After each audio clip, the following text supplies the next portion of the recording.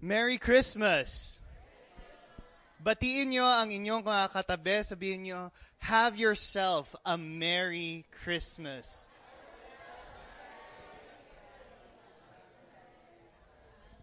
Ramdam nyo na ba?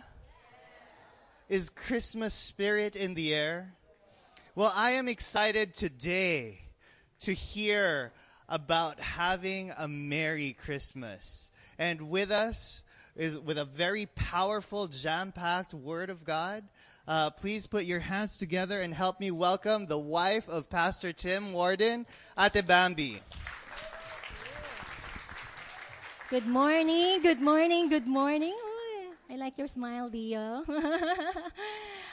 Okay, si Pastor Tim po ay nasa Thailand. So, ako ngayon ang kanyang representative. So, I hope makikinig rin kayo at wag niyo akong tutulugan. Okay?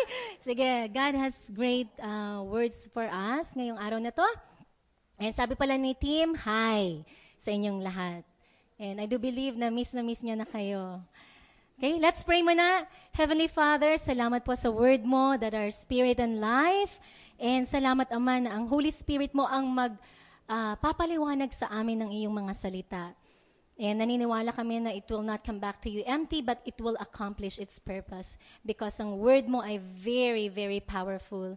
So Holy Spirit, take control of us. Thank you, Lord, for open hearts, open minds, and open heavens. In the name of Jesus, amen and amen. Have yourself a Merry, mismong si Merry Christmas. Okay?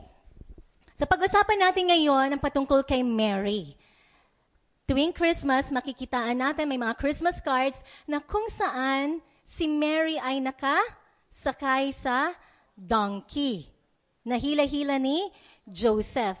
Pero actually, in the Bible, it wasn't stated na si Mary ay nakasakay sa donkey. Okay? Wala kang mababasa sa Bible na nakasakay siya sa donkey.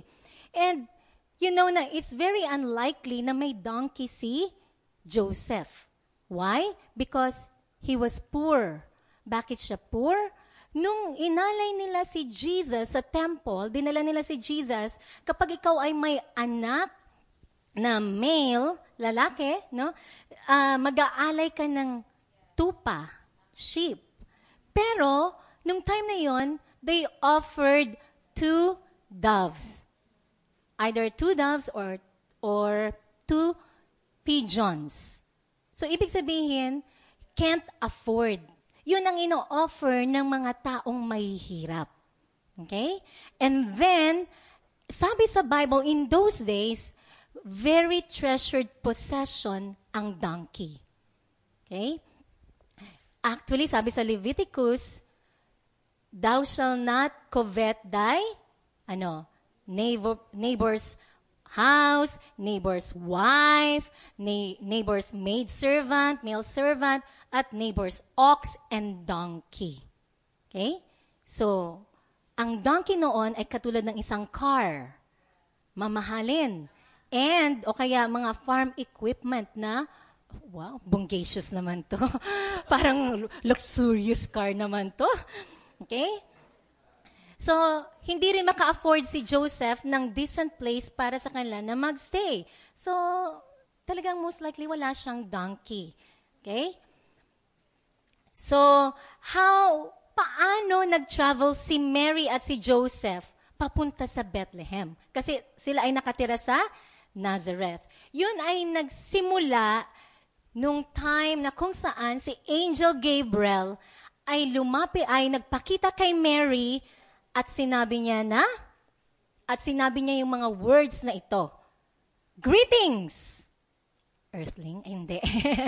Greetings, you highly favored woman. Sabi doon, the Lord is with you. Magalak ka. Ikaw ay lubos na kinalulugdan ng Diyos. Ang Diyos ay sumasa iyo. How about if may angel nagsabi sa'yo, you are highly favored. The Lord is with you. Ano sasabihin mo? Hindi, the Lord is not with me. The demonyo is with me. Ha? Because yung ugali ko like this, like that. Not good. Pero naniwala si Mary. The Lord is with you. Pero ang ginawa ni Mary? Ano yung kanyang expression? Noong una, she was troubled. Hindi dahil sa hindi siya naniwala siya, pero hindi niya maintindihan. Incomprehensible. Parang, paano yun?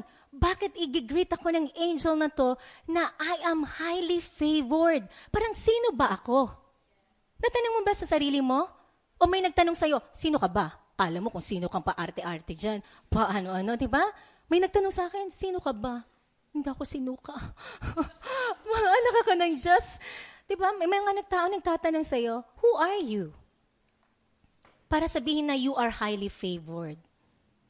Bakit mag-aaka ng parang kung sino ka? Pero she was highly favored. Sabi dito, hindi niya naintindihan, pero you don't have to explain it. Hindi niya ma-explain kung paano siya highly favored at paano ang Diyos ay sumasa kanya, pero naniwala siya. Hindi mo kailangang explain para maniwala ka o para ma-receive mo yung isang bagay na yon. Kaya nga sabi dito, it's mind-boggling ang good news ni God sa atin. Mind-boggling. Walang mind, walang talino na pwedeng mag-explain. Kaya nga sabi ng 1 Corinthians 2:9, that is what the scriptures mean when they say, no eye has seen, no ear has heard, no mind can conceive or imagine what the Lord has prepared for those who love Him. May piniprepare pala si God.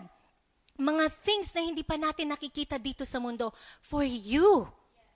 At hindi mo pa naisip. Naisip na ni God.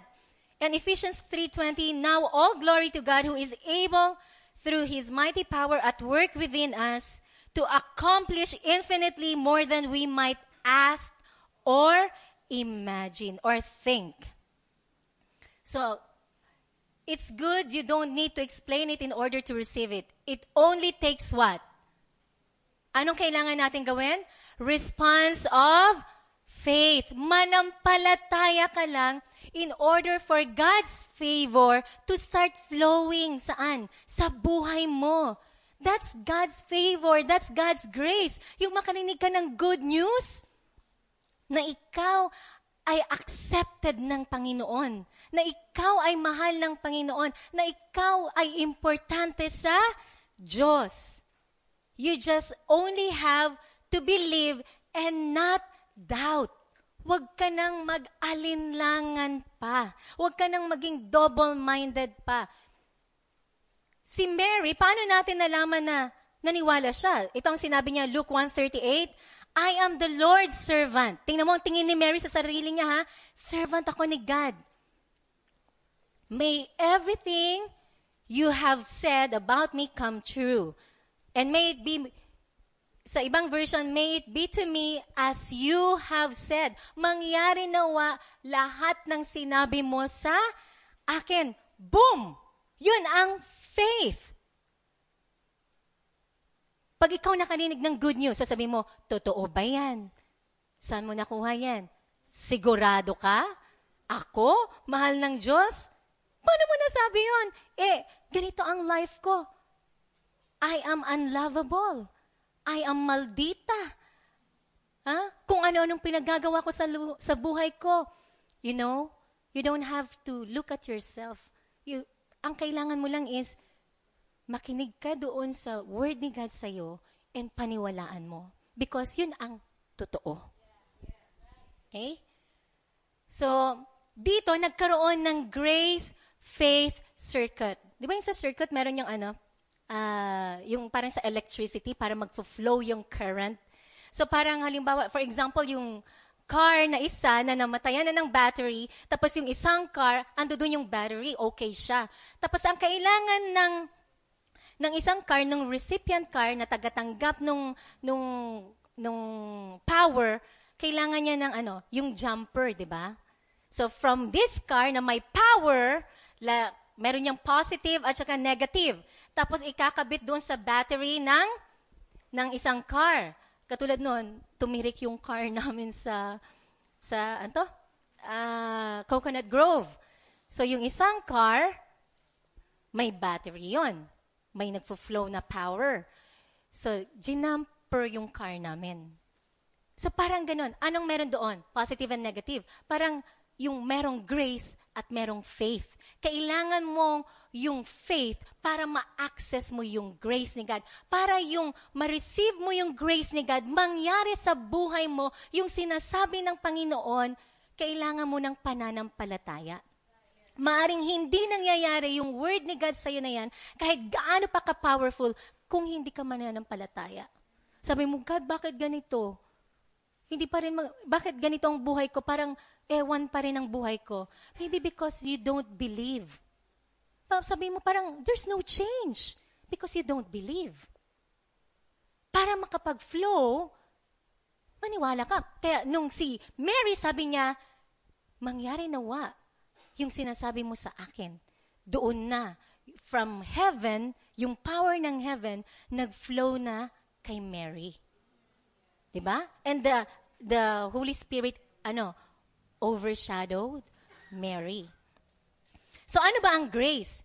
Grace is yung power ni God, yung ability ni God that is flowing into me, enabling me to be who God wants me to be and to do what God wants me to do. Mga things na hindi ko naman talaga kayang gawin. You know, hindi ko kayang pumunta dito sa harap at mag-preach sa inyo. Because nung high school ako, nung wala pa akong Jesus, parang hihimatayin na ako doon pa lang sa classroom namin. Kaya sabi ng ka-classmate ko, pag tatawagin ako ng teacher ko, Miss Francisco, what's the answer? Ganyan. Sabi ng ka-classmate ko kagad, tubig! Water! Water! Feeling niya hihimatayin si Miss Francisco. Ganon ako walang confidence, ganon na walang, tawag dito, very weak, parang ganon. But then, nung nakilala ko ang Panginoon sa life ko, andun yung grace niya, andun yung kapal ng mukha para mag-preach, no? And yung power na yon take effect sa buhay natin when we have faith in God. When you say faith, it's yung complete trust kay God and confidence kay God. Who God is, what He has done for you on the cross, and His words. Complete yung trust mo. Hindi ka nagta-trust sa sarili mong performance or strength, but you trust who God is, na sinabi niyang siya.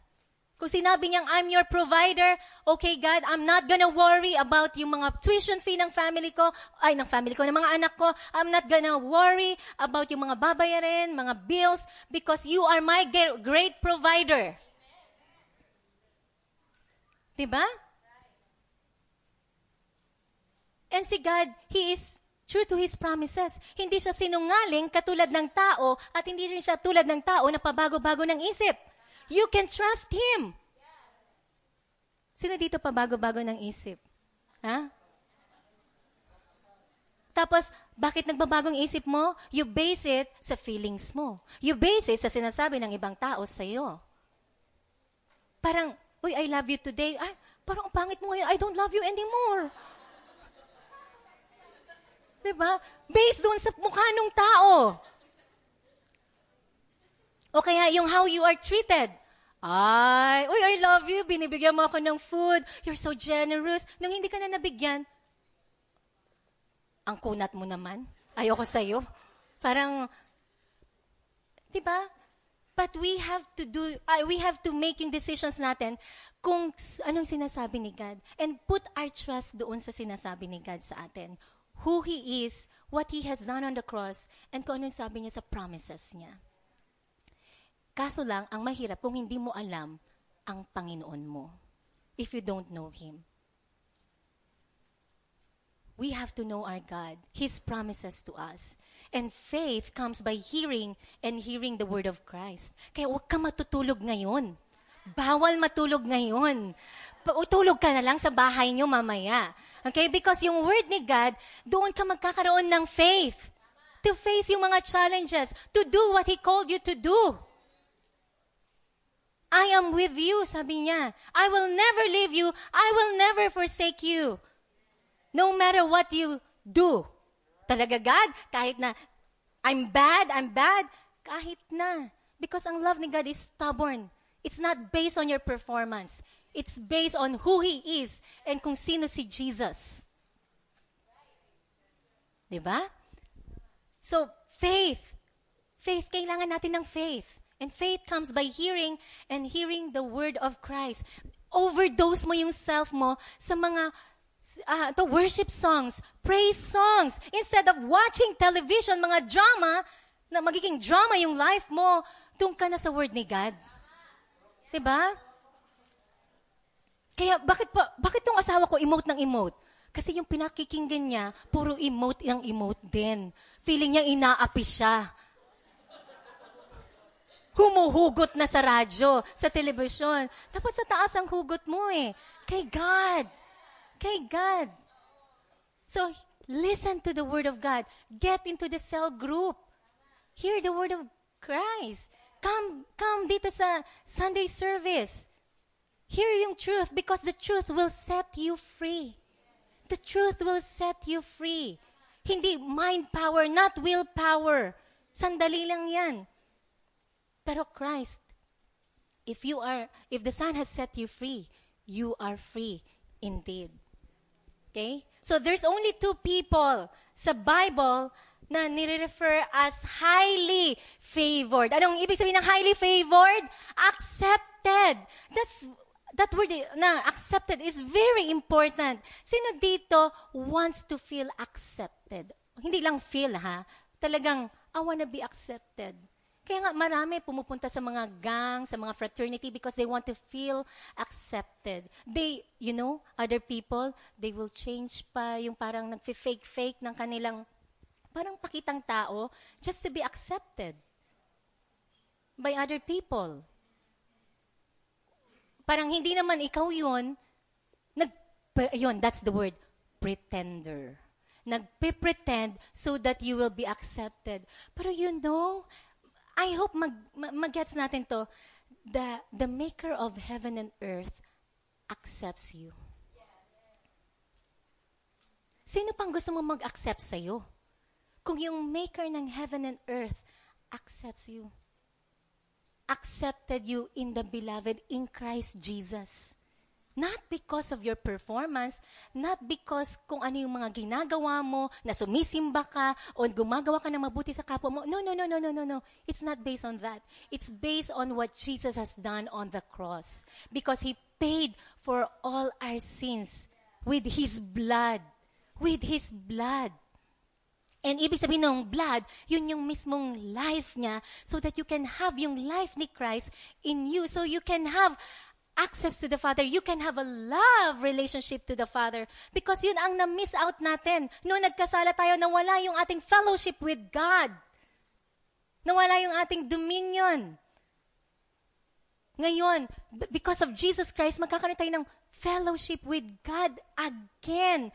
Access to the Father. We can talk to the Father. And sabi dito, sino yung favored na yon na taong dalawa? Si Mary at ikaw. Ako. Hindi, kapanipaniwala? Hindi. Kapanipaniwala? Hindi. Ako? Parang feeling mo, Hail Mary, full of grace. Parang, Hail Christine, full of grace. The Lord is with you. Hail Mark, you are full of grace. The Lord is with you. Di ba si Mary nilalagay natin sa pedestal? Other people, sinasamba pa si Mary. Uy, holy si Mary kasi mama siya ni Jesus. Highly favored. And sa Bible, kung titingnan mo, 2 verses lang doon ang may highly favored. Itong Luke kay Mary at sa Ephesians 1:6, sabi doon, He made us accepted. Yung word na accepted, ibig sabihin nun, literally highly favored. You are highly favored in the beloved in Jesus Christ. You are highly favored. So kung ilalagay mo si Mary doon sa pedestal, lagay mo yung sarili mo doon. Na I am highly favored. I am full of grace. God's power is in me. God is with me, Emmanuel. He will never leave me nor forsake me. Doon pa lang confident ka na kasi presence ng Panginoon nasa sayo. Naranasan mo na yung pumunta sa isang place, ayaw mong pumunta kasi feeling mo parang hindi ka confident, natatakot ka. Pero once nasamahan ka ng alam mong malakas, you know very strong, you know na ipaglalaban ka, you know na hindi siya natatakot, very confident ka. Alam mo, kung saan ako, lagi kong kasama ang asawa ko, sa mall, confident ako pagkasama ko si Tim. Honey, bili mo ako nun. Kasi siya ang magbabayad. Hindi ko pera. Pero pag ako lang, nako anak, hindi, mahal yan. Mommy, sabi ni Zion, Mommy, is it expensive? Oo anak, expensive yan. Ay, so we'll not buy that. Oo anak, hindi natin bibili yan. Pero pagkasama ko yung asawa ko, honey, bilhin mo to. Bilhin mo yan. Confident. Kasi alam mo, powerful. Pero, alam ko powerful yung honey ko kasi parang ganun lang yun. Parang ikaw, hindi ka matatakot na mag-invite ng tao kasi alam mo, kasama mo si God. You know, sa totoo lang, even sa text, parang meron pa rin something, parang tatakot kang mag-invite, baka i-reject ka, ganyan-ganyan. Pero naalala ko yung word ni God na I am highly favored, yung power ni God is in me, yung grace niya. Sige, kahit i-reject niya ako, okay lang, basta nagawa ko yung pinagagawa mo, God. Because yung power mo ay nasa akin, so magagawa ko yung pinagagawa mong. I-invite yung person na yun na parang mukhang hindi siya, parang ayaw niya, pero sige lang. Sige lang. Okay? Ay! Sige lang. Okay, so next. So, in Christ Jesus, we have been blessed with every spiritual blessing. Sabi nga sa Ephesians 1:3, praise be to the God and Father of our Lord Jesus Christ, who has blessed us in the heavenly realms with every spiritual blessing in Christ. So, yung every spiritual blessing in Christ, tayo ay blessed na ni God. Meron tayo lahat ng kailangan natin para magawa yung pinagagawa ni God. When Jesus lives in us, okay, we have inside of us all we need for a life pleasing to God. Sino sa inyo? Yung totoo lang, gusto mo ma-please si God. Alam mo yun, yung parang pagtingin niya sa'yo, wow, yung anak ko, parang sabi niya, I'm pleased with you. Ang saya ko sa'yo, anak. Sino dito yung nanay niya, sabi niya sa'yo, naging anak pa kita. Pero sino sa inyo, gusto niya ma-please si God? Yung buhay mo pleasing kay God? Wow, parang konti lang. Kaya siguro hindi ka pa rin nababago. Kontento ka na ba sa buhay mong ganyan? Be not contented. There's so much more in Christ Jesus. Okay, importante to. This is important note. Yung angel did not leave Mary until he responded in faith. Yes? Sabi doon, sumagot si Maria, ako'y alipin ng Panginoon, mangyari nawa sa akin ang iyong sinasabi, be it unto me according to your word. Then, umalis na ang anghel. Then, the angel left. So, yung angel, hinintay pa yung response ni Mary. Anong klase yung response niya? In faith. Naniwala siya sa sinabi ng angel, yung good news. Kaya sa atin, kailangan nating ma-develop yung habit of seeing ourselves as God see you. Kasi sabi niya kay Mary, greetings. You are highly favored. Do you feel? Do you believe? Wag na lang feelings. Kasi sometimes feelings, mandaraya yan eh. Hindi, lagi-lagi. Okay? Sabi doon, you are highly favored. Do you see yourself as highly favored by God? Even may problem ka? Even down ka? Do you see yourself? Marami kasi sa atin, nagtatanong sa ibang tao na how do you see me? Have you asked God, how do you see me, Lord? Sasabihin mo sa katabi mo, huy, kamusta na yung mukha ko? Meron bang dumi or something? How do you see me? Nagtatanong tayo saan? Sa teacher, how do you see me, teacher? Tatanong sa asawa, how do you see me? Wife, husband, mga anak, how do you see me? Sa mga taong paligid natin, how do you see me? Tapos, boom! Pag sinabi nila sa'yo negative, parang inaako mo na, ay, ganito pala ako. Can you rate me 1 to 10? Gaano ang ganda ko? Gaano ang kagwapuhan ko? Pag sinabi niyang 1, parang na-crash na yung world mo. Hindi naman siya ang lumikha sa'yo. Sasabihin niya pa, mukha kang unggoy. Galing ka sa unggoy. Di ba hindi? Ask God, how do you see me, Lord? And ito ang sagot ni God sa'yo, you are deeply loved. You are deeply loved. Me? Mahal? Sino ditong tingin niya sa sarili niya unlovable? Ha? Because of your bad attitude. Sabi mo, pero hindi, you are deeply loved. Maging sino ka man. Deeply loved. Bakit? Because bago pa, makasalanan pa tayo, pinadala niya na si Jesus Christ para sa atin. While we were still sinners, Christ died for us. Dinemonstrate niya ang love niya, hindi lang words. May demonstration. And you are deeply loved because you are forgiven. Lahat ng utang mo, binayaran ni Jesus. Lahat ng utang ko, utang ng kasalanan natin, pinagbayaran ni Jesus. Mafe-feel mo ba na love ka when you are forgiven? Ako feel ko na love ako ni God at ng asawa ko kasi whenever na magdadrama ako, sabi ng asawa ko, I forgive you. Yeah. Noted. Alam na ni Christine. Ganon. Grabe. Yung pang mga paarte-arte ko noon, grabe. Buti talaga yung asawa ko may Jesus. Okay? And buti na lang si Jesus. Andun yung forgiveness, andun yung acceptance. Sino ditong gusto sabihin sa'yo, oy, ayaw ka sa'yo. Ayaw ka namin kalaro. Ayaw namin sa'yo kasi parang may iba sa'yo eh. Parang pangit ka, o mahirap ka. O hindi totoo yun ha. Kunyari lang.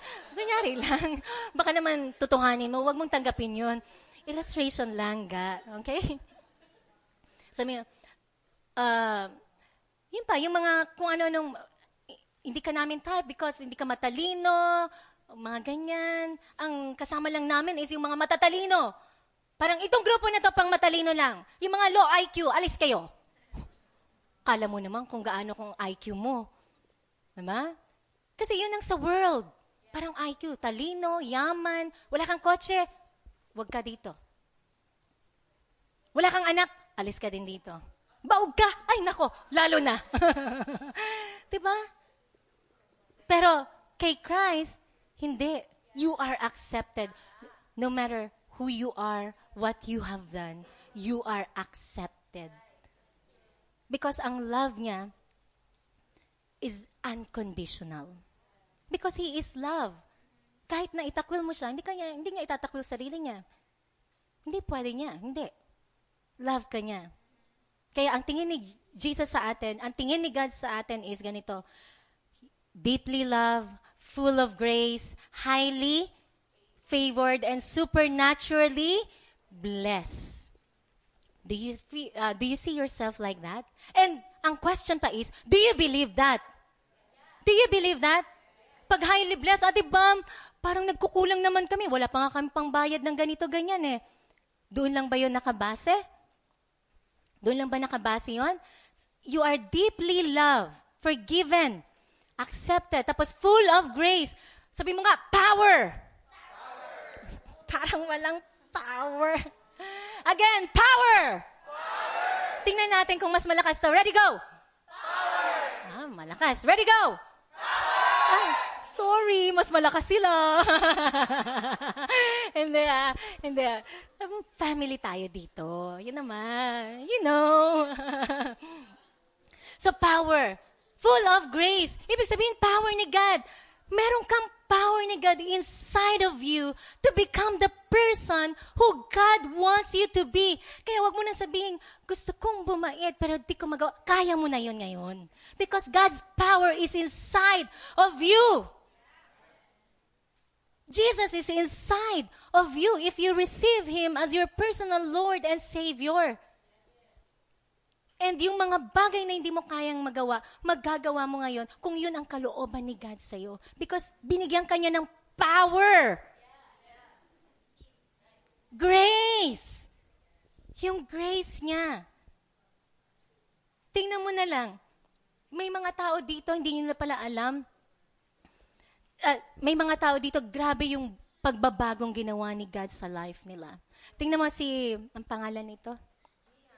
Gian. 6 years. Hindi niya in-embrace ang mama niya. Parang nagre-rebelde siya. No touch, no physical touch. Tapos, rebelling. Pero nung na-encounter niya si Jesus Christ, okay? Tinanggal ni Jesus Christ yung mga galit, yung hatred, yung rebellious spirit sa kanya, at pinalitan ng love, ng grace, and ng, hindi naman niya matatanggap yun kung hindi siya maniniwala eh. Nag-encounter to, doon sa na-encounter niya si Jesus. Naniwala siya. Sabi mo, naniwala.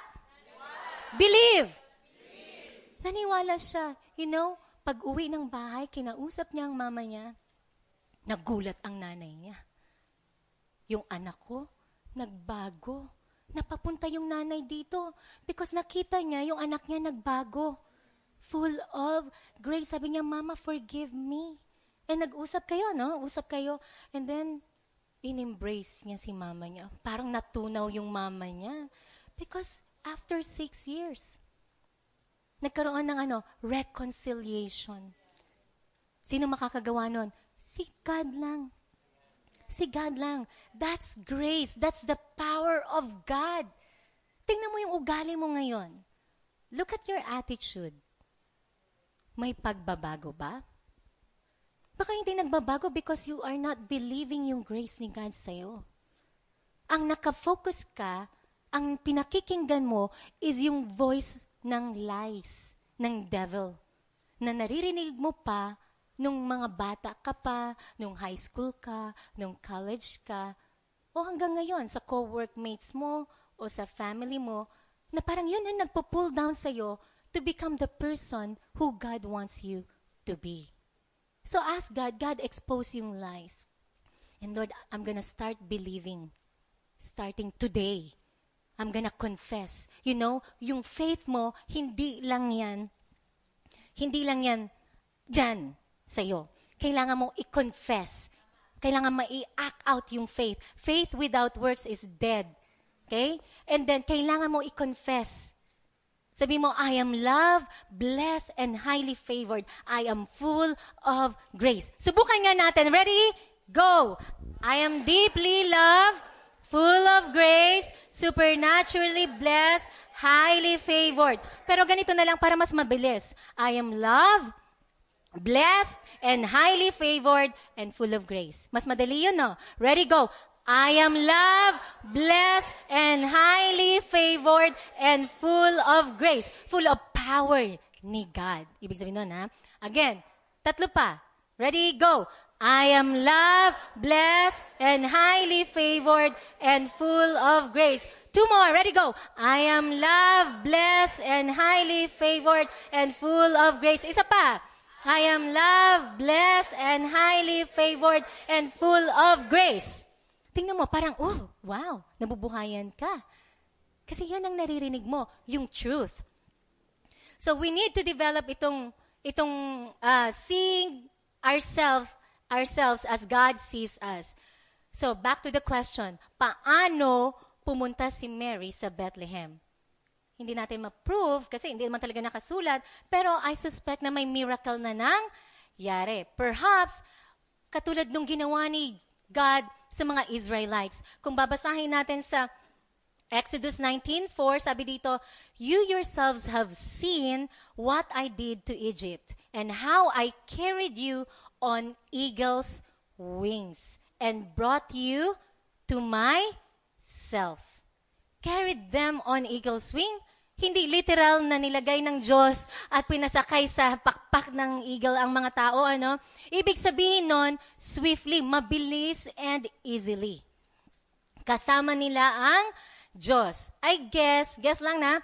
So, maaring itong si Mary at si Joseph, naglakad sila effortlessly and without trouble. Even na under the heat of the sun. Pero tandaan mo 9 months pregnant yon. Pero walang imposible kay God. With God, all things are possible. Naranasan mo na ba yun ng trabaho ka ng trabaho, pero alam mo na yun ang pinagagawa ng Diyos sa iyo, and then, pagkatapos nun, malakas ka pa rin. And then, masaya ka pa. Naranasan mo rin ba, wala kang ginawa, pero pagod na pagod ka? Ha? Pagod ka because you're not doing the will of God. Walang grace doon. Ang grace is nandoon sa pinagagawa ni God sa'yo.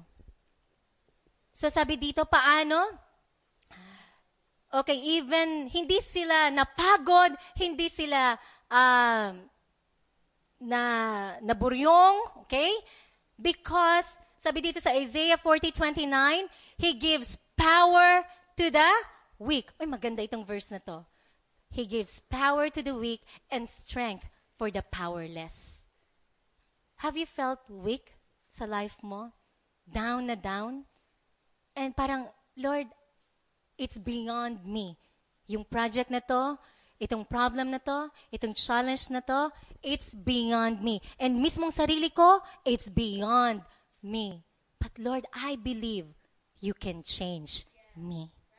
By your grace, God, I choose to believe. Even though I don't understand, even though I can't explain it, but I choose to believe.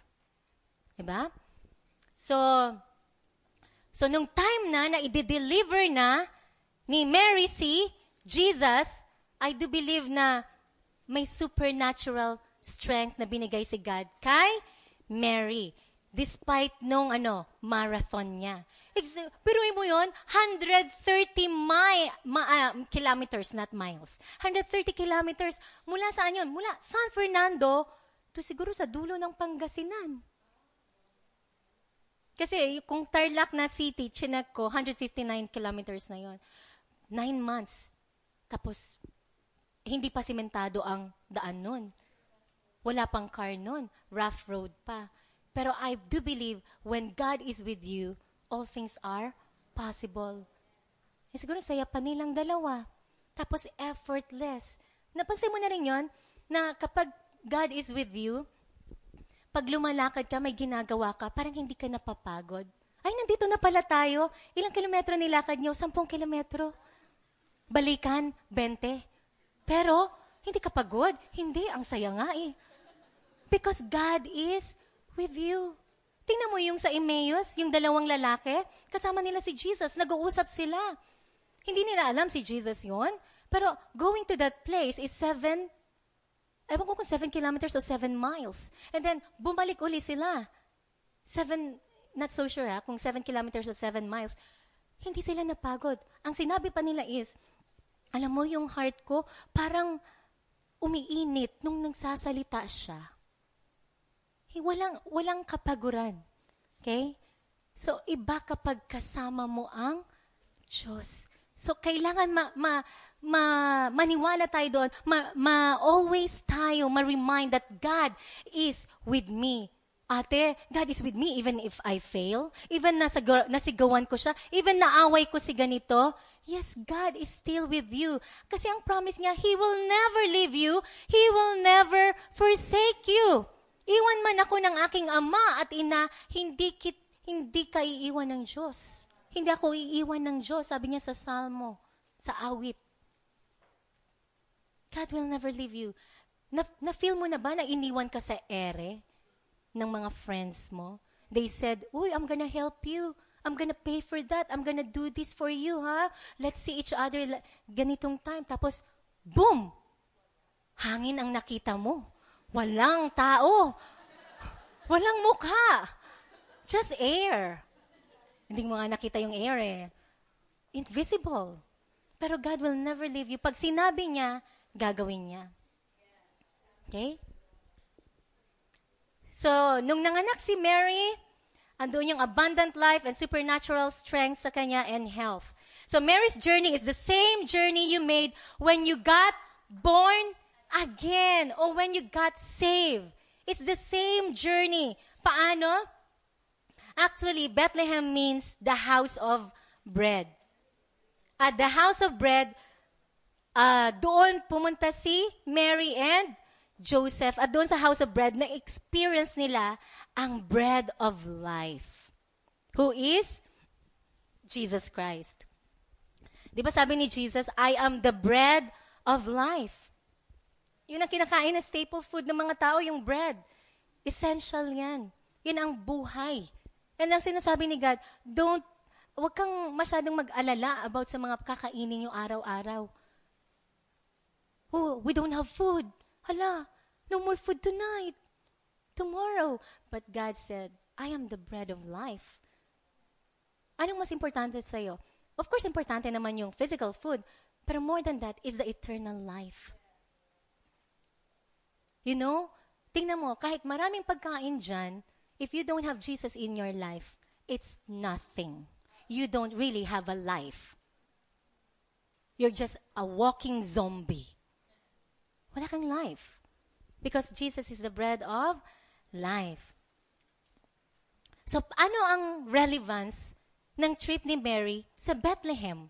Parang ganito yon. When you got born again, meron tayong parang pattern na similar sa kanya. Nagpadala ang Diyos sa'yo ng, ano pinadala niya? Angel.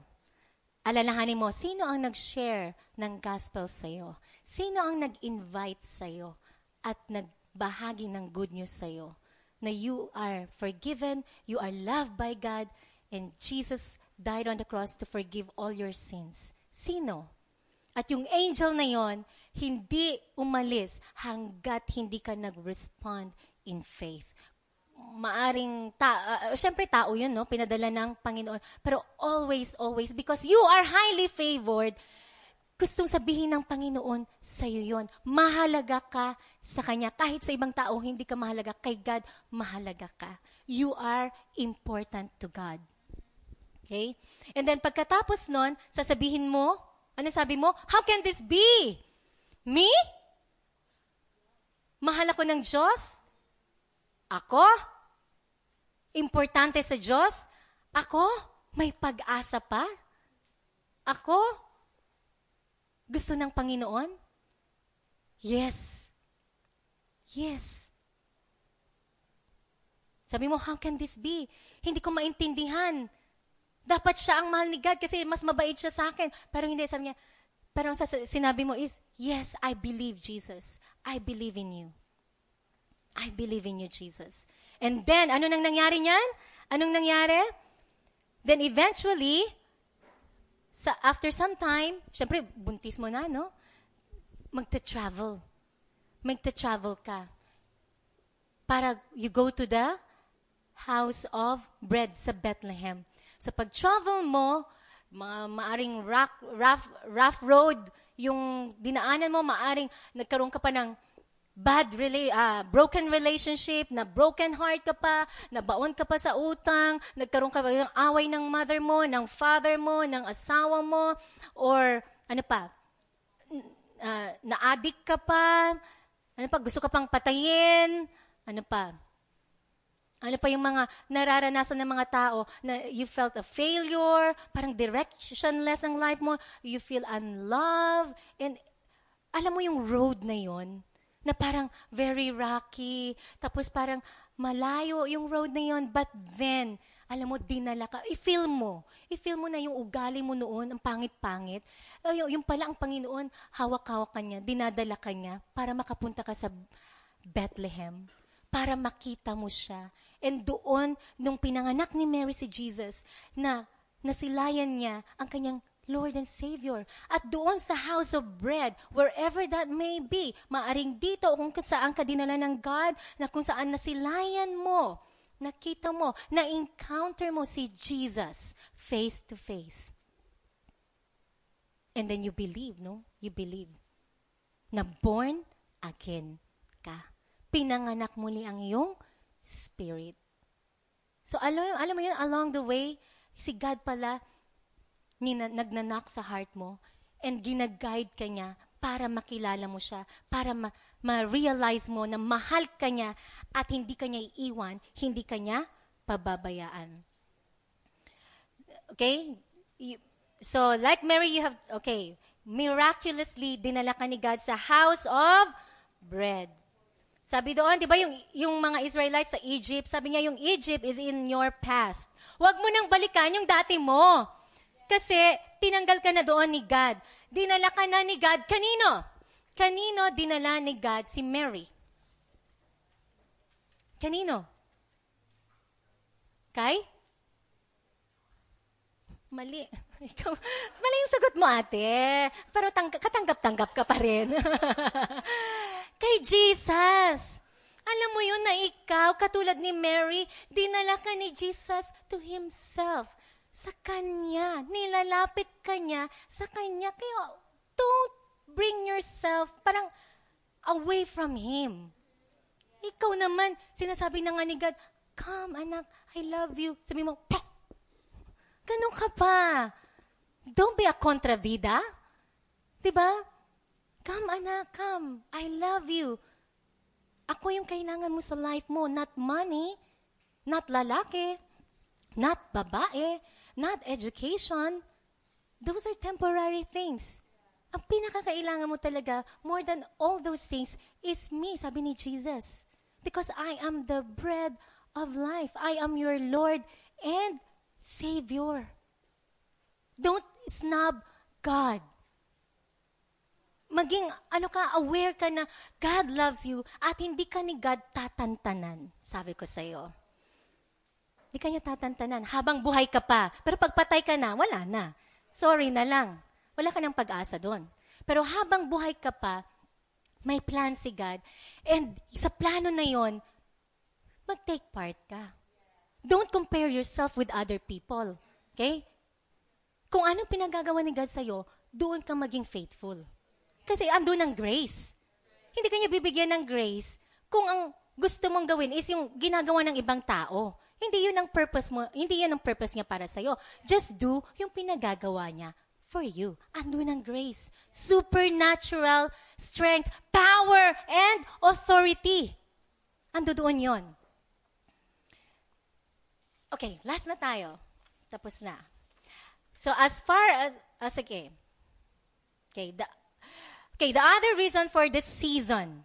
So maraming tao nagsasabi na the reason for the season is Jesus.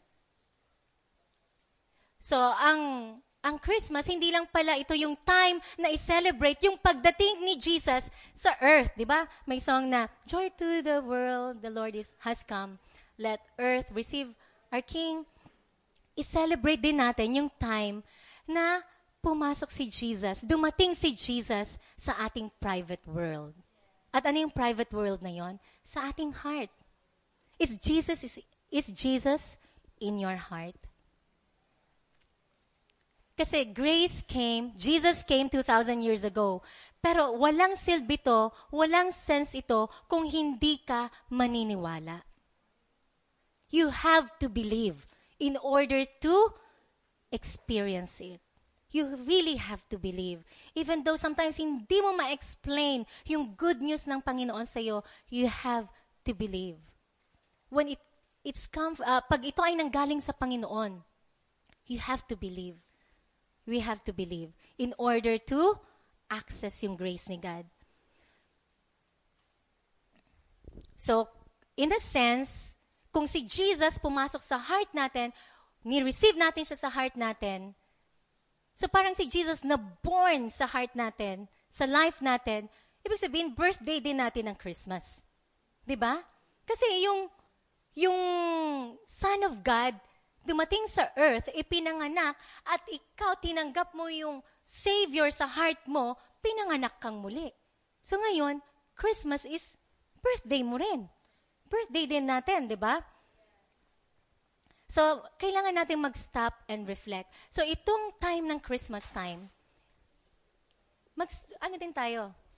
pasok tayo sa room natin and mag-reflect din tayo. Sabihin natin, God, yung journey ko sa house of bread. Tingnan mo kung paano ka tinulungan ng Panginoon, dinala sa Kanya, para doon masilayan mo ang Savior mo na si Jesus Christ. And then, si Jesus, sinasabi natin, di ba, na He is the reason for the season. Ang tanong ko is, bakit dumating si Jesus sa mundo? Why did He come sa earth? Bakit? Why did Jesus come to earth? To save us. To save you. To save you. Sa eyes kasi ni God, you are the pearl of great price. Sabi sa Matthew 13:45-46, ang kingdom ni God is like a merchant na kung saan nagsisearch ng precious pearl. At nung nakita niya yung pearl of great price, binenta niya lahat ng ari-arian niya para lang makuha yung pearl of great price. Mamahalin. Okay? Para sa kanya, very valuable yung pearl na yon. And alam mo ba kung sino yung pearl na yon? Ikaw yun. Diba? Si God, pinadala niya si Jesus on earth, ang kanyang precious child, ang kaisa-isa niyang anak, yung the best niya, binigay niya. Namatay. He died so He can save us. Because ang tingin ng Diyos sa'yo, importante ka. Maraming tao, they see themselves as engot. I'm just like this, I'm poor, masasakitin ako, mahina ako, bio-bio, mga ganun. Ang tingin nila, wala na akong pagbabago. Yun ang tingin nila sa sarili nila. Tingnan mo, paano ka mag-act? Ganun nga. Because yun ang pinaniniwalaan mo. Kung ang pinaniniwalaan mo, wala akong pakialam sa inyo, bahala ako sa buhay ko, Pero actually, deep inside, parang walang direksyon. Tapos, yung walang sense yung life mo para sa'yo. Oo, kunyari, tawa-tawa ka, chika-chika tayo. Pero pagdating na yan sa bahay niya, iyak-iyak ka rin. Sabi mo, anong nangyari sa buhay ko? Wala man lang kasenso-senso. Because ang sense natin na kay Christ. Siya ang life, siya ang way, siya ang truth. Check mo sa heart mo. You are the reason for the season. Ikaw ang reason kung bakit si Jesus pumunta sa earth. Kasi mahalaga ka sa Kanya. Yung mga pinaniniwalaan mo na thoughts about you, hindi totoo yon. Now, i-reject mo na yon. This is who I am. Ang sabi ni God, I am love. Deeply loved. I am blessed. I am highly favored. And I am full of grace because of Jesus. Because of Jesus. Kung walang Jesus doon, wala rin yun. Because of Jesus. Because of what Jesus has done on the cross. Kaya, people, hindi natin pwedeng i-chipwera si God sa life natin. Na, God, ito para sa ito pero itong life ko na to, hindi akin to. No. Kaya always, actually, sinasabi ko sa sarili ko yon, and even to other people, you cannot i-chipwera God. Anong English ng i-chipwera? Set aside. Exclude God. If you exclude God in your life will go down. Down. Kahit mo pa sabihing mayaman ka, kahit mo pa sabihing matalino ka, without Christ, you are nothing. Without Christ, we are nothing. So, biruin mo yon, you are. Sabi mo sa katabi mo, mahalaga ka. Mahalaga ka. Pearl of great price. Very, very valuable. Okay? Sa tingin ng Diyos, maniwala ka na kasi. Huwag ka nang magkontra pa. Maniwala ka na lang, yes, Lord, I am the pearl of great price. Mahalaga ako sa'yo. Mahalaga ako sa'yo. Yun ang perspective ni God. You are the reason for the season. You are loved, blessed, and highly favored.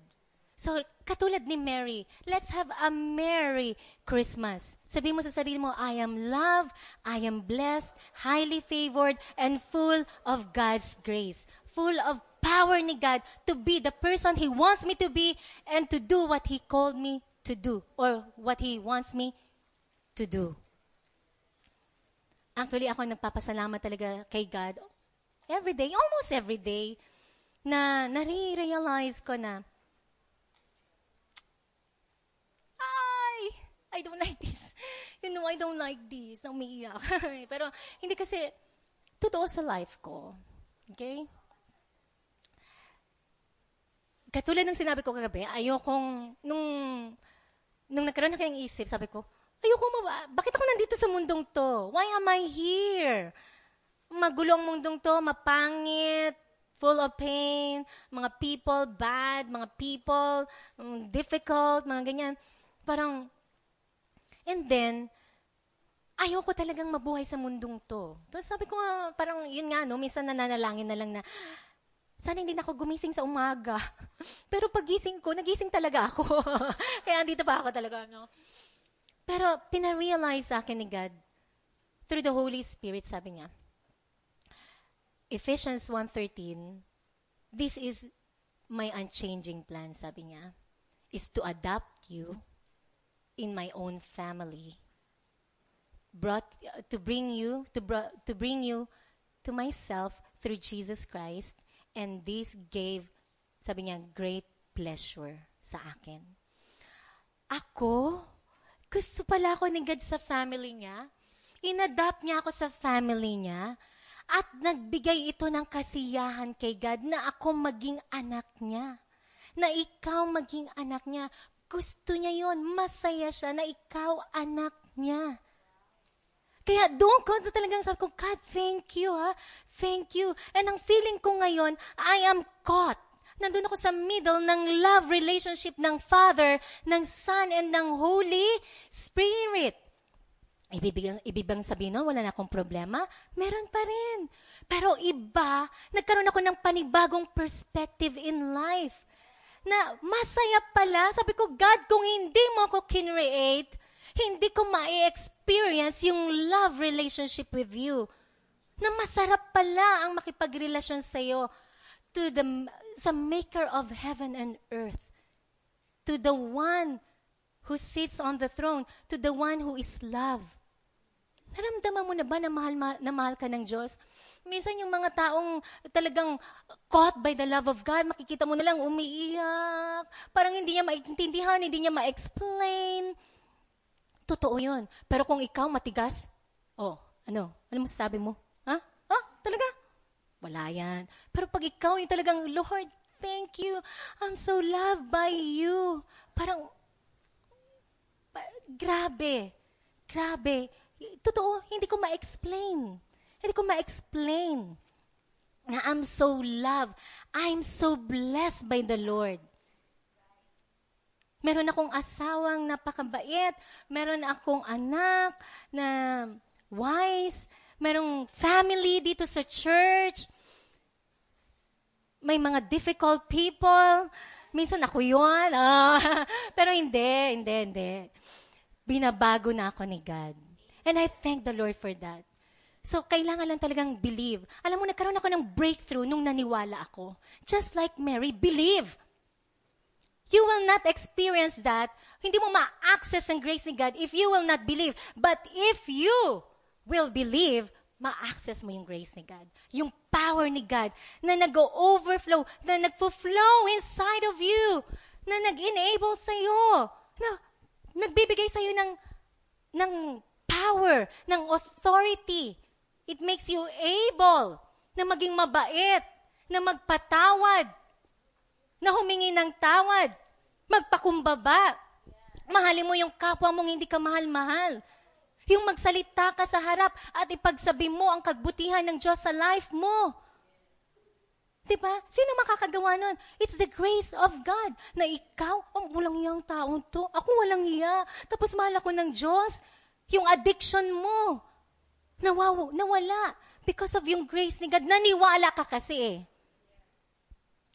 Naniwala ka. Alam mo, meron sa amin sa Palawan, hindi, kasi sa mga tribo-tribo, no, naniwala siya kasi may nagsabi sa kanya na mangkukulam din. Hindi kasi di ba sa mga tribo, mahilig yan sila sa mga spirituality o mga spirit. May nagsabi sa kanya na, when you cross that water, that river, sabi niya, you will die. Alam mo, ilang years siyang hindi nag-cross ng river. Siguro more than 20 years. Hindi niya talaga kinross because she believed yung lie. Tapos nung na-born again siya, sinabi sa kanya na, no, you can cross the river. After 20 plus years.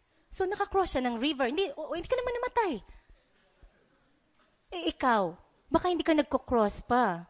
Mayroon ka pang hindi para makuha mo yung promised land mo o yung mga things na nais ni God sa'yo, hindi mo maranasan because you are not crossing the river. Yung faith mo. Believe that you are loved. When you believe that you are loved, you will love other people. But if you believe na, sinaktan niya ako, mananakit ka rin eh. Ganun ako nun. Sinaktan mo ako, you hurt me, I'm gonna hurt you. Rah, rah. Sasabihan mo siya ng mga bad words. Diba? Pero when you believe that you are so loved, everything will change. Si Mary, yung life niya radically changed. She was never the same again. And we see her as highly favored. So I hope you will see yourself as highly favored by God, accepted in the beloved, full of grace. Okay, let's pray. Heavenly Father, salamat Panginoon sa love mo sa amin. Help us, Lord, to believe. Help us to listen sa voice mo, sa mga words mo, sa words of ni Christ. Because faith comes by hearing and hearing the word of Christ. Lord, tama na in the name of Jesus yung mga lies, yung paniniwala namin sa mga lies. Help us to believe the truth because the truth will set us free. And ito, Panginoon, yung access namin. Ito yung means to access yung grace mo. If we believe, we have faith sa iyo, sa mga ginawa mo dun sa cross, at sa kung ano yung mga promises mo sa amin. For you are true to your words. Help us to live yung life the way you see us. Deeply loved, highly favored, supernaturally blessed, and full of grace. So that yun ang malakaran namin, yun ang makita ng mga tao sa amin, so that they can see also, not just here, but ang life namin maging demonstration ng gospel mo. Salamat po, Ama. In Jesus' name, amen and amen.